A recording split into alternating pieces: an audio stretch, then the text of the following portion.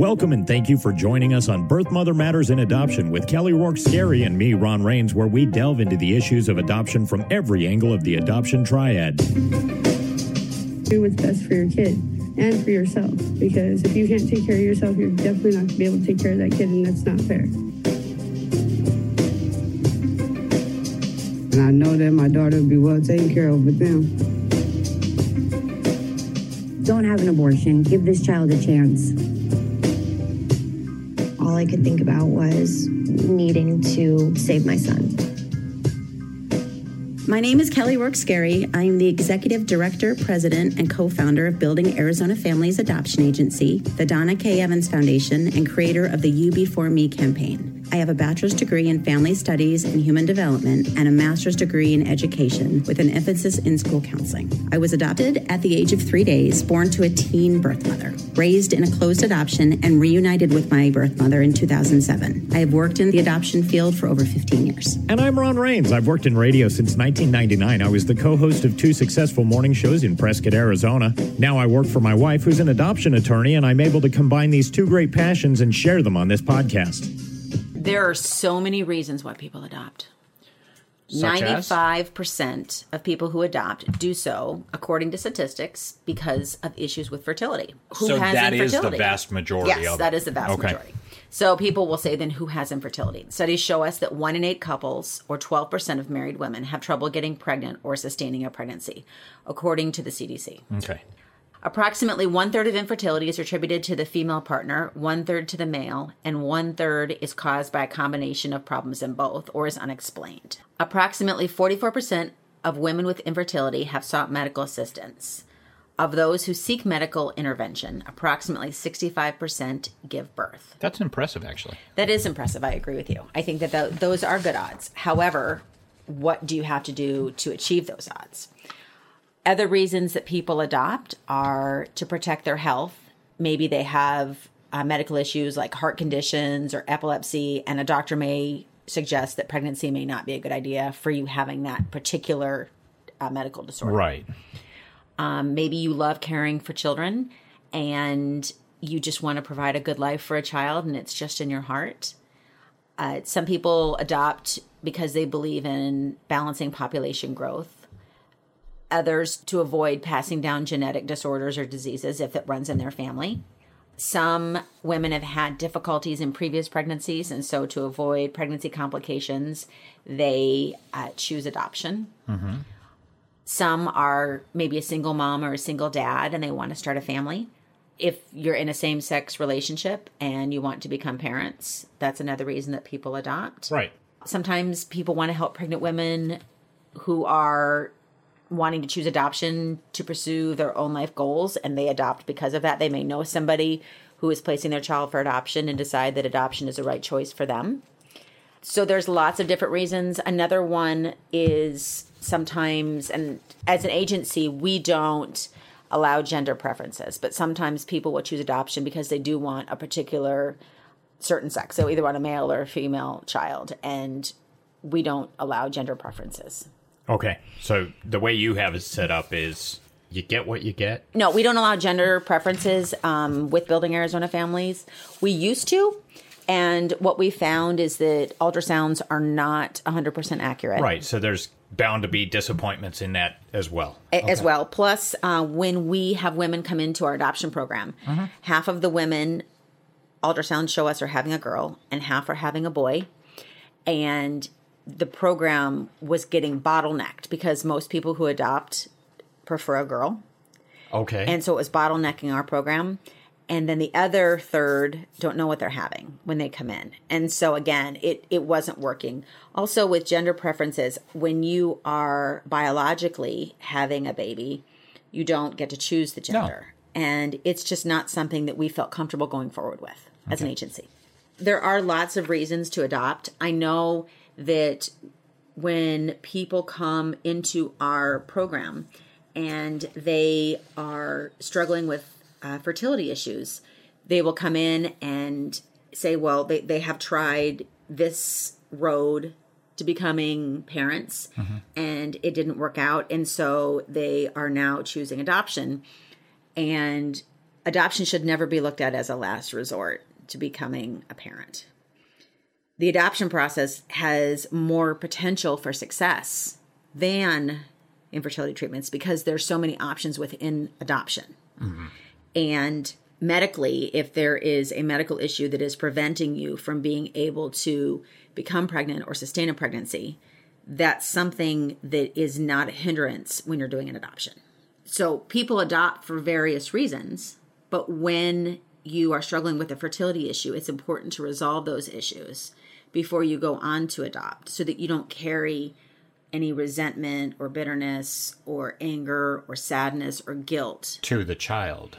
Not even just to the child, even to the birth mother or the adoption process. Okay. Because if your goal at the end of the day and at the end of your journey is to become a mom, then rather than focusing on the path it takes to get you to the end of the rainbow, if you will, I think it's more important to focus on the end result rather than which road you take to get there. Okay. It's important when you are trying to become a parent to remember the little things and be present in the moment. Mm-hmm. And whatever journey you're on, it's your journey. It's what is going to be part of your life story. And if you are so focused on the fact that you were not able to biologically have a child, even with fertility treatments, and that's really upsetting and hard, then give yourself time to grieve that. Or you won't appreciate the other part of this, the adoption aspect of this journey. Okay. Adoption is also a beautiful choice. Absolutely. And it may not have been the road that you thought you were going to take. Mm-hmm. And it may not have been your dream. But when one door closes, another one can open. And you have to believe in that. And you have to believe that there is a reason and a purpose for what you're doing. I think in speaking with hundreds and hundreds of adoptive families before, during, and after their adoption journey, what I've learned from them is that they were put in a place in their life that they didn't expect to be in. Growing up, their dreams may or may not have included adoption. And if they hadn't, and they got married and they realized that becoming pregnant and carrying a child was not a possibility, right, then adoption is a door that opened. Rather than focusing on the closed doors, focusing on the open doors is a way of looking at the glass as half full. When you change your mindset and you look at adoption as a gift and an opportunity, you can be in the moment and you can see the forest for the trees and the forest. Very good. You can see both. And I think that's one thing that as a society we're missing. And as adoption, education, and awareness becomes more prevalent and a bigger part of what we teach in schools and in society, and we look at differently. And as celebrities come forward and share their adoption stories and make it more common, it's not, we're not so sensitized to adoption, and it becomes more normal. It becomes a more natural way of life. Right. You're shining a light on this beautiful situation. Right. Yeah. I think the more we do that and the more we celebrate adoption and the more we look at it as another way to build a family, I think that more reasons why people adopt will surface. I think it won't just be a default choice for parents who can't have a child the way that they originally had planned on having a child. One thing that I think is important to note is when you have chosen adoption, choosing adoption for the right reasons is paramount.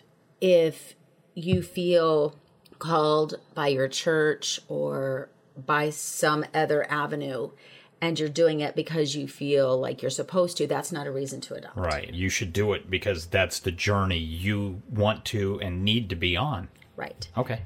We're talking about the life of a human being and a child that doesn't get to make the same choice as you. And that being said, it's important to do adoption for the right reasons. That is one of the reasons during the home study that we've talked about this before, I know in previous podcasts, we have to do individual interviews with both the husband and the wife to make sure that everybody is on the same page and that nobody is feeling pressured into adopting by somebody else in the family. Right. it's really interesting too when you're doing a home study and you're talking with people about why they're wanting to adopt and about their feelings on children and parenting. And I mean, you hear some very interesting comments made by a spouse about another spouse. And, you know, it comes across instantly if there is any hesitation or two people not being on the same page with where they want their life story to go. Now, how often, as you do these types of interviews with the potential adopting parents, do you say, no, that we won't support you in this, we're not going to help you? I mean, does that happen? It does. It's rare. Is it? It's really rare. Okay. Most of the time when they get to the home study, at that point, they're solidified and they're both on the same page. Right. It does happen, but it's not common at all. Okay, good. What we see is really common is everyone's pretty nervous.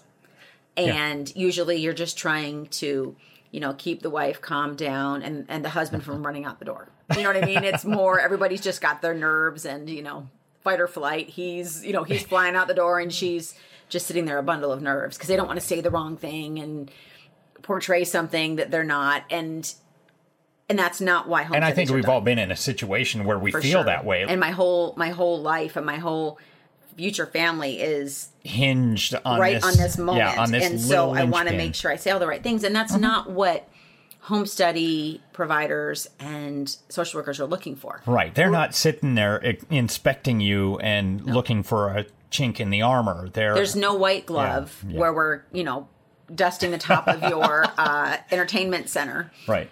And there's no box that we're, you know, looking to check. As soon as you say something, you know, we're going to check the box and get up and walk out. Thank you. It's been nice. Have a nice day. Right. Right. You'll get my report in a week. Yeah. No, it's nothing like that. Right. It's really to just make sure that you meet the criteria to adopt. And one thing that birth mothers can rest assured in is that when pre-adoptive families come in and they're doing their home study, they are opening up their lives to be looked at by another entity. Right. To prove how badly they want to be parents.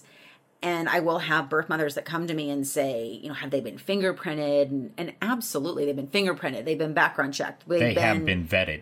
Completely. Completely. And that's really important for birth parents to know, because they want to make sure that their child is going into a home that they can't themselves provide. Certainly. And that's an important aspect. My name is Desiree. I am 26 years old. When I first found out I was pregnant, it was unbelievable. I had just had my son last year, Alonzo, and it was a rough pregnancy as it was. And I came here first, and my first instinct was adoption. And 2 weeks later, I removed myself from the program because I was convinced by others to keep my unborn child. And then reality started sinking in even more. I started getting more sick, and the father of the baby decided not to be a part, and I was absolutely left alone. I left the adoption agency for about 2-3 weeks, and then I called them back to keep going forward with this adoption.